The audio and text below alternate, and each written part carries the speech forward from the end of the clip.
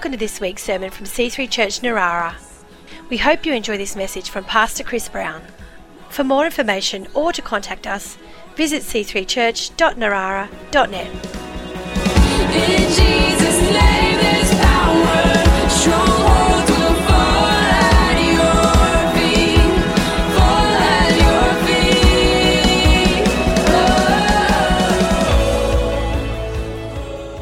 feet. You know, we've been talking a lot about the building lately because we've been giving to it and praying for it, and we're looking forward to using it. You can have a look after the service just through those doors. You'll see the new raised ceiling. It's going to be great. But let's face it, buildings are only a means to an end.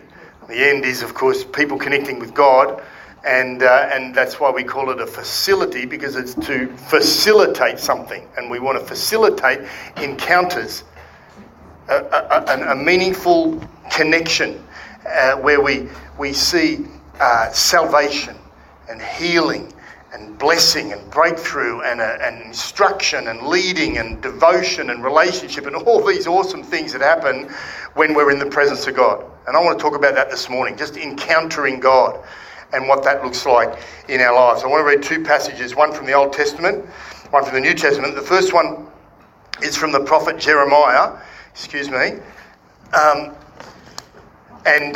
he prophesied 600 or so years before Jesus came. And he's, as a prophet, is someone speaking a word to people on behalf of God about what's going to happen in the future. And he said this, Jeremiah 30 verse 31, "Behold, the days are coming, declares the Lord, when I will make a new covenant with the house of Israel and the house of Judah. Not like the covenant that I made with their fathers on the day when I took them by the hand to bring them out of the land of Egypt, my covenant that they broke, though I was their husband, declares the Lord." That's the Mosaic covenant. And he then goes on and says, "No, this is the covenant that I'll make with the house of Israel after those days, declares the Lord. I will put my law within them, and I will write it on their hearts. And I will be their God, and they shall be my people." And watch this. "No longer shall each one teach his neighbour and each his brother, saying, 'Know the Lord,' for they shall all know me, from the least of them to the greatest, declares the Lord." Did you notice that? They shall all know me.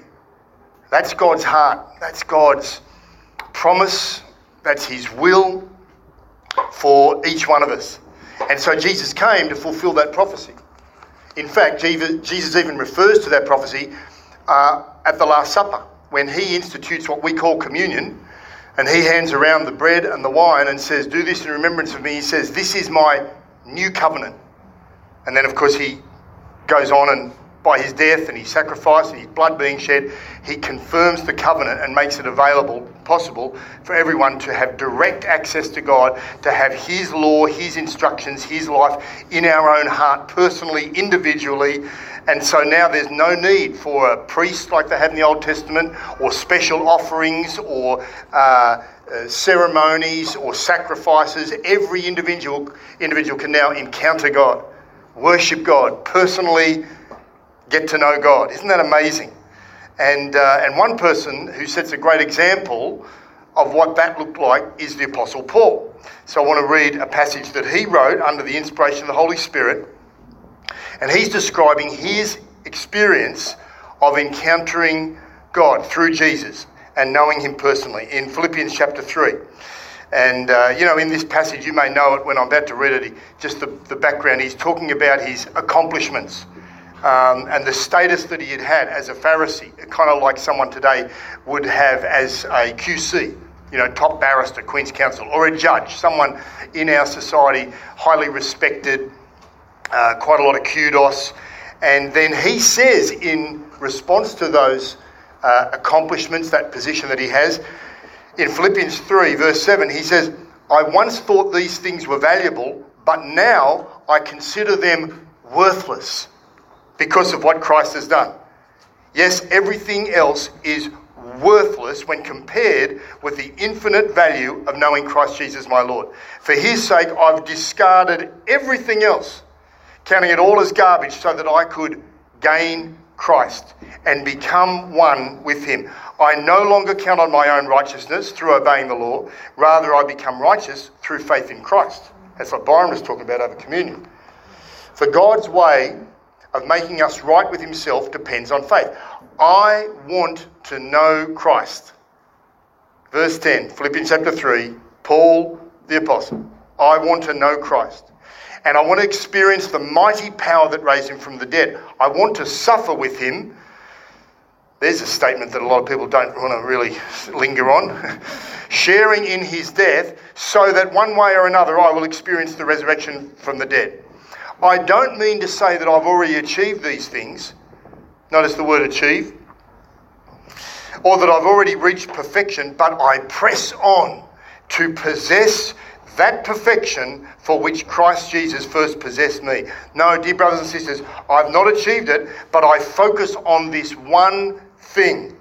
Forgetting the past, looking forward to what lies ahead, I press on to the end, to reach the end of the race and receive the heavenly prize for which God, through Christ Jesus, is calling me. Did you hear that? I want to know Christ. That's his passion. In fact, the Passion version puts it this way. I continually long to know the wonders of Jesus more fully. So he makes it quite clear that the very best thing in his life is no longer the position that he had, the power that he wielded because of that position, the popularity that he had in society, the prosperity, or any other P's, but another P, the person of Jesus, the presence of God. And he says that's number one. That's what it's all about. And having encountered Jesus, the achievements that Paul now prioritises has nothing to do with worldly values, with what society would call successful, with what others might consider are great achievements. He says, no, my achievement is just to know Jesus.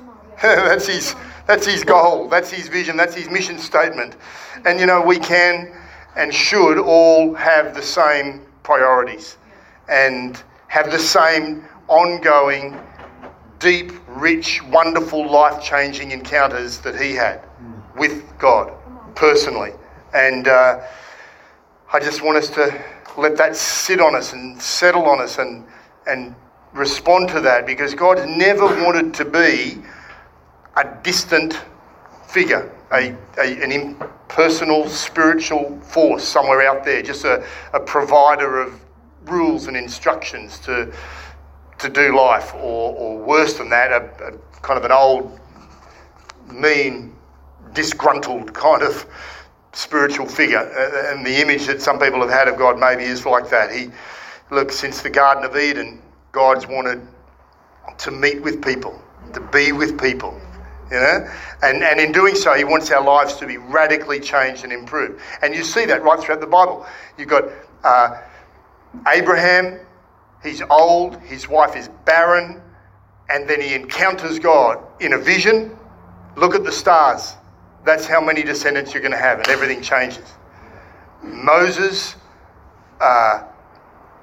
decades in the desert, in the backside of the desert, as the preachers say sometimes. I love that phrase. In the posterior, the bottom of the desert. Anyway, he's in the desert. I always think that's funny, but excuse me. But there he is for years and years and years, and then he encounters God through a burning bush, and the next thing, he's a leader taking millions of people out of slavery into freedom.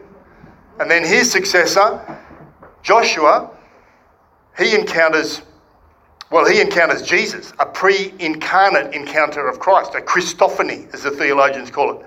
And he asks, which side are you on? And then realises that's probably the wrong question. And sort of retreats and works it out and reprioritises and goes, okay, I get it, you're the boss. And then he just, as a result of that encounter, goes and takes the promised land.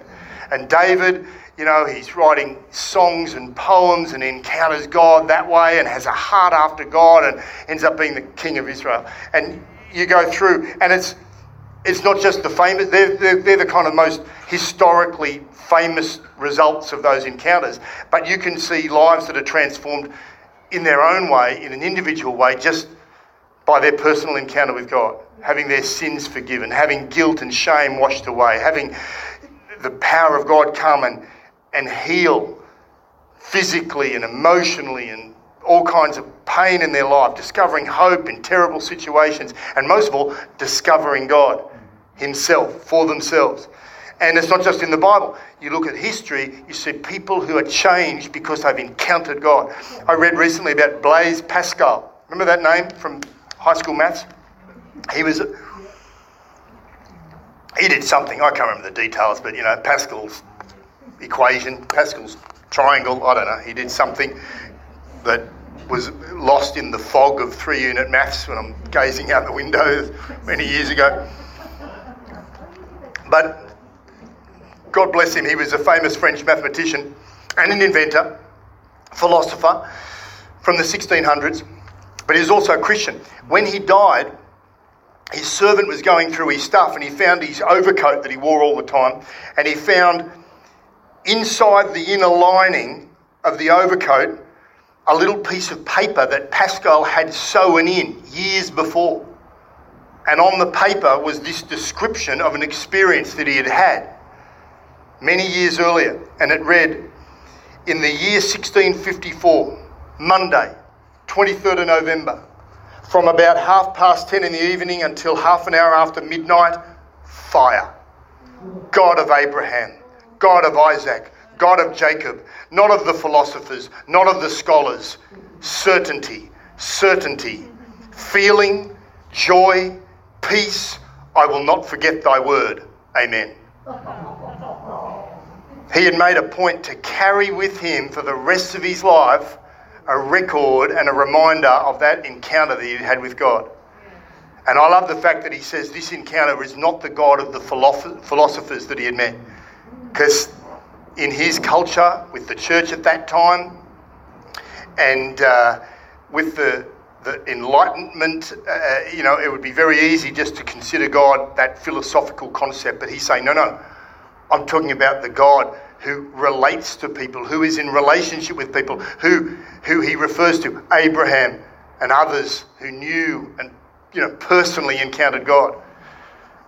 I think that's pretty cool. D.L. Moody, he had a similar experience, the great evangelist from America, preached in the 1800s, and he wrote this: one day in the city of New York, oh, what a day. I cannot describe it. And he's not talking about a Broadway show that he saw. He says, I seldom refer to it. It is almost too sacred an experience to name. I can only say that God revealed himself to me, and I had such an experience of his love that I had to ask him to stay his hand. Come on. Thing is, the Bible tells me that Jesus is the same yesterday, today, and forever. So that means what he's done in the past, he's going to do in the future, and he's going to do it today as well. And that means he'll do it for you and for me just as much as anyone. And of course, sometimes it can be spectacular, an encounter with God, but sometimes it's just the still small voice of the Holy Spirit. It can be a whisper. It can still be supernatural and spiritual without having to be spectacular. And sometimes it's all by yourself. Many times we need to have times when we're all by ourselves with God, alone with the Lord. But sometimes it's with other people. And it's important for us to have experience of God, not just alone, but in a community of believers, because it helps us decode spiritual messages and impulses that we can receive that we need to bounce off with other people. Too many people have made some crazy decisions on the basis of one apparent word from God that may not have been the Lord, but was just a thought that was out there in the spiritual world, and we can avoid some of the pitfalls of being isolated when we're in a good community. And Leo Tolstoy, I think, exemplifies this in a sad way. You've heard of Tolstoy.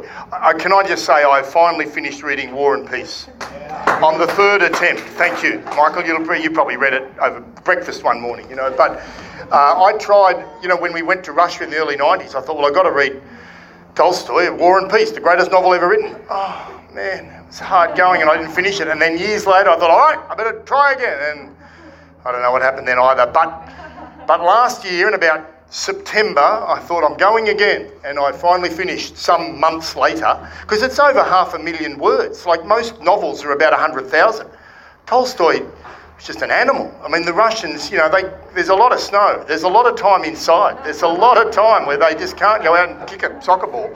And so they're writing, they're talking, they're reading, they're writing, playing music, So anyway, look, he had an incredible understanding of history, of war, of humanity, of relationships, but he was also a real believer, and his Christian beliefs come through in the book. He was brought up as a Russian aristocrat, and amidst the religiosity of the church of the time, he wrestled to find a genuine way of living the Christian faith. And as he got older, he really pressed in. He tried to live a life that was consistent with the teachings of Jesus, in particular the Sermon on the Mount. He got right into that. And yet, on one hand, while he was seeking God, at the same time, he was quite isolated.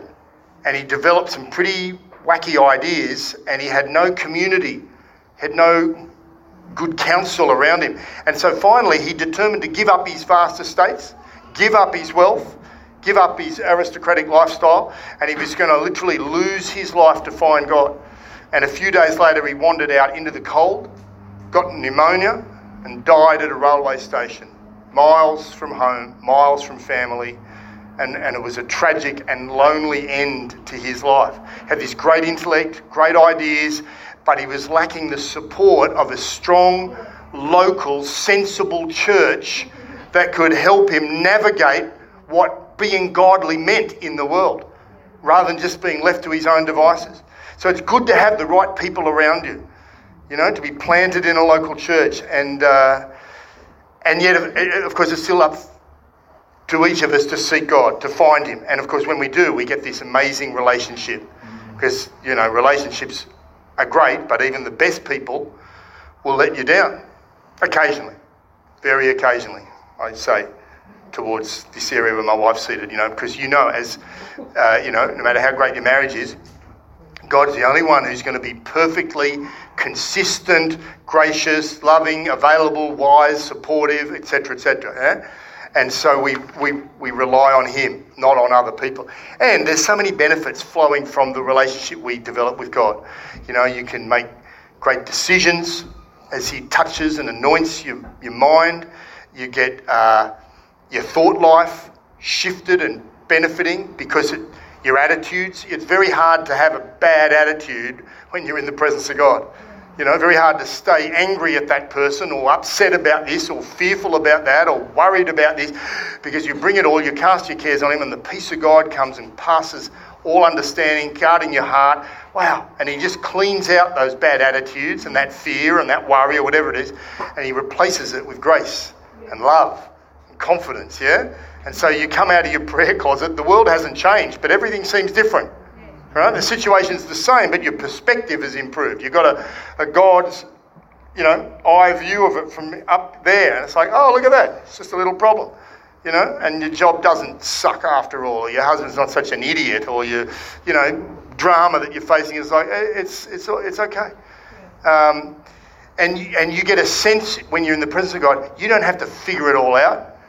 You don't have to fight on your own, because God's going to lead you and bring you to a place of victory. And you just have to trust him. You just have to hang on to him. Many years ago, back in Oxford Falls, and no, not the church, not the mothership, but years before, in the now overgrown quarry that is around the corner from Oxford Falls, you can go there and see this great big massive bush, but it used to be packed full of motorbikes on the weekend. big quarry, and this sort of motocross track around the outside. And we would ride there, little kids, and my father was one of those guys riding around. And they asked a few of the better riders to be part of a TV ad that they were going to film. And the idea of the ad, they had an actor, and then they got local good dirt bike riders, and I think their pay was some motorbike shirts, with Yamaha or whatever written on them. And they were happy to do that. Sure, just come on this day, certain time. And the idea was that the hero, the actor, would race a race, and they'd film him burning the guys off down the main straight, win the race, and then light a fag and get the girl, because it was a cigarette ad. Shows you how long ago it was, And so they all rocked up, and we were there, little kids watching, I remember. And the guys that could ride, they wanted, as I said, good riders. My dad was one of them. So they race around and wheelie and jump and slide, and they're waiting for this actor to ride past them. And he couldn't get past them because he was no good at riding a dirt bike. And so they slowed down to try and let him get past. And back in those days, the two-stroke European motorbikes, Simon, Ruben, some of you guys will know, they just foul up the spark plugs. You can't just keep riding them. And so they end up, there's smoke everywhere. They're going as slow as they can. They're not wheeling and sliding. They're sort of going slowly. They're like, this is not going to work, and they all come into the pits. And the director of the TV ad said, all right, this is what we can do. So they get the actor, they put him on his motorbike and put him in the back of a ute. And they got the camera at the front of the ute, filming him. And I'll never forget this scene where you see all these motorbikes and they're still going slow enough for this ute to drive down the middle of the motocross track, down the straight. They're filming and the bike sort of looks like it's overtaking them, and then he gets off the bike, and I remember just having no respect for this guy because it's like, you can't ride a bike. And there he is with the chick, they're filming him with the cigarette, and he's good looking, had a moustache, and I just thought, yeah, really. But I never saw the ad, but apparently it filmed in cinemas somewhere. Now I tell that story to tell another story, and I'm sorry if that story wasn't good enough for you, but I enjoyed the moment of just remembering it. But the story I really want to tell is similar to that, but on a slightly bigger stage. You know how they say as big as Ben-Hur? So this story is about Ben-Hur. The movie Ben-Hur, as you may know, was like this blockbuster. 1960, it won 11 of the 12 possible Academy Awards. And if you've never seen it, it's a great film, goes for hours and hours. We know it quite well because when we were in Russia, for a couple of years, we didn't have a lot of entertainment.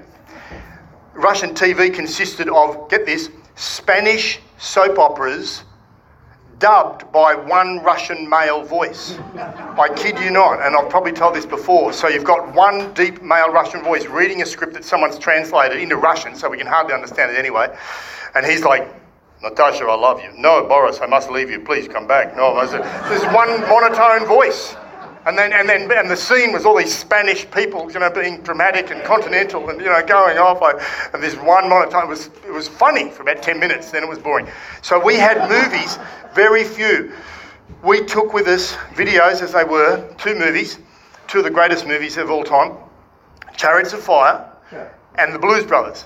And so we watched them over and over again. And the pastor from the church over in St. Petersburg, he came back from America and he had a film for us. He said, watch this, Ben-Hur.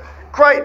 And we'd probably seen it once as kids, but it goes for several hours. So we remember watching it in chapters over and over and on, and we enjoyed that. And then that was over. Probably did it again, And then we got a fax from our pastors, and Christine Pringle said, I'm going to send you a movie.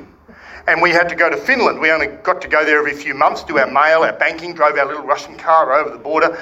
And we went there, and there's this parcel, and the movie that Christine sent was Ben-Hur. Thank you, Lord. We felt God was sort of having a go at us, saying, don't rely on entertainment. And I'm going to teach you that lesson by giving you Ben-Hur again. Anyway, Charlton Heston was the star of Ben-Hur, young man at the time. And his role involved, for the climactic scene, winning a chariot race. And this is long before green screens and CGI and technology with all that. He had to literally ride a chariot with lots of horses in front. And he had the same issue as the actor, punk, hopeless dirt bike rider back at Oxford Falls years later. He couldn't ride the chariot fast enough.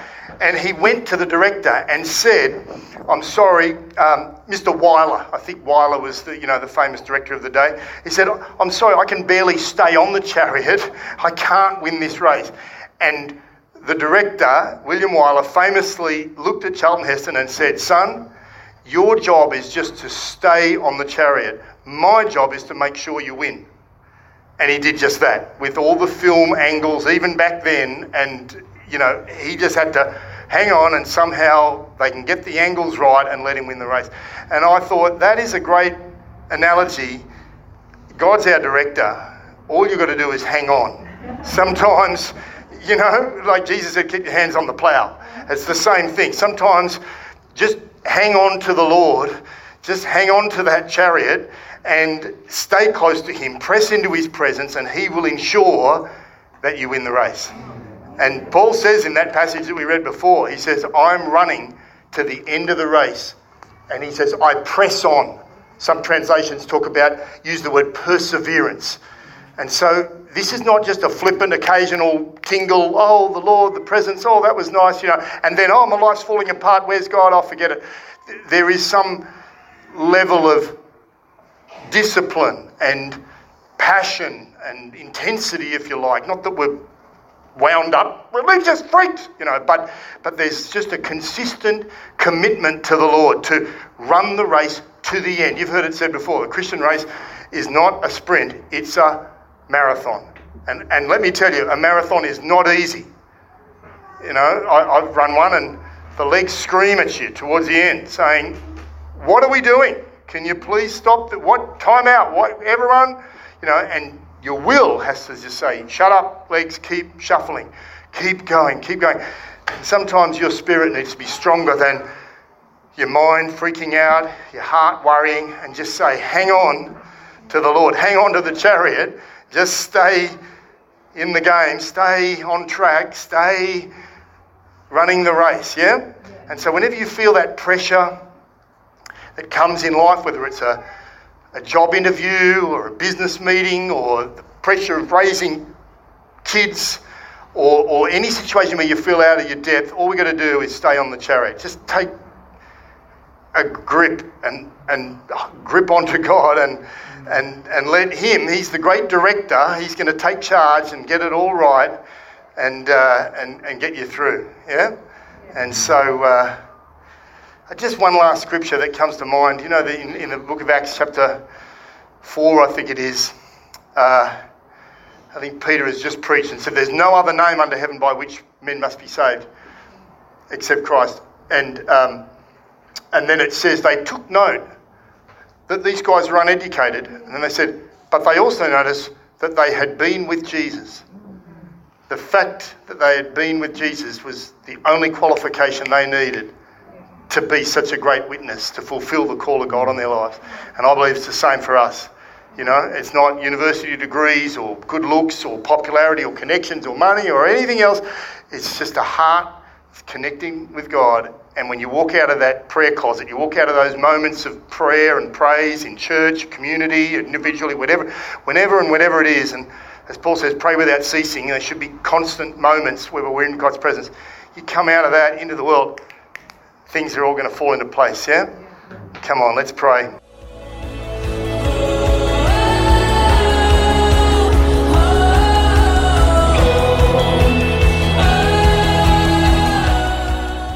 We hope you've enjoyed this week's sermon. For more information or to contact us, visit c3church.narara.net.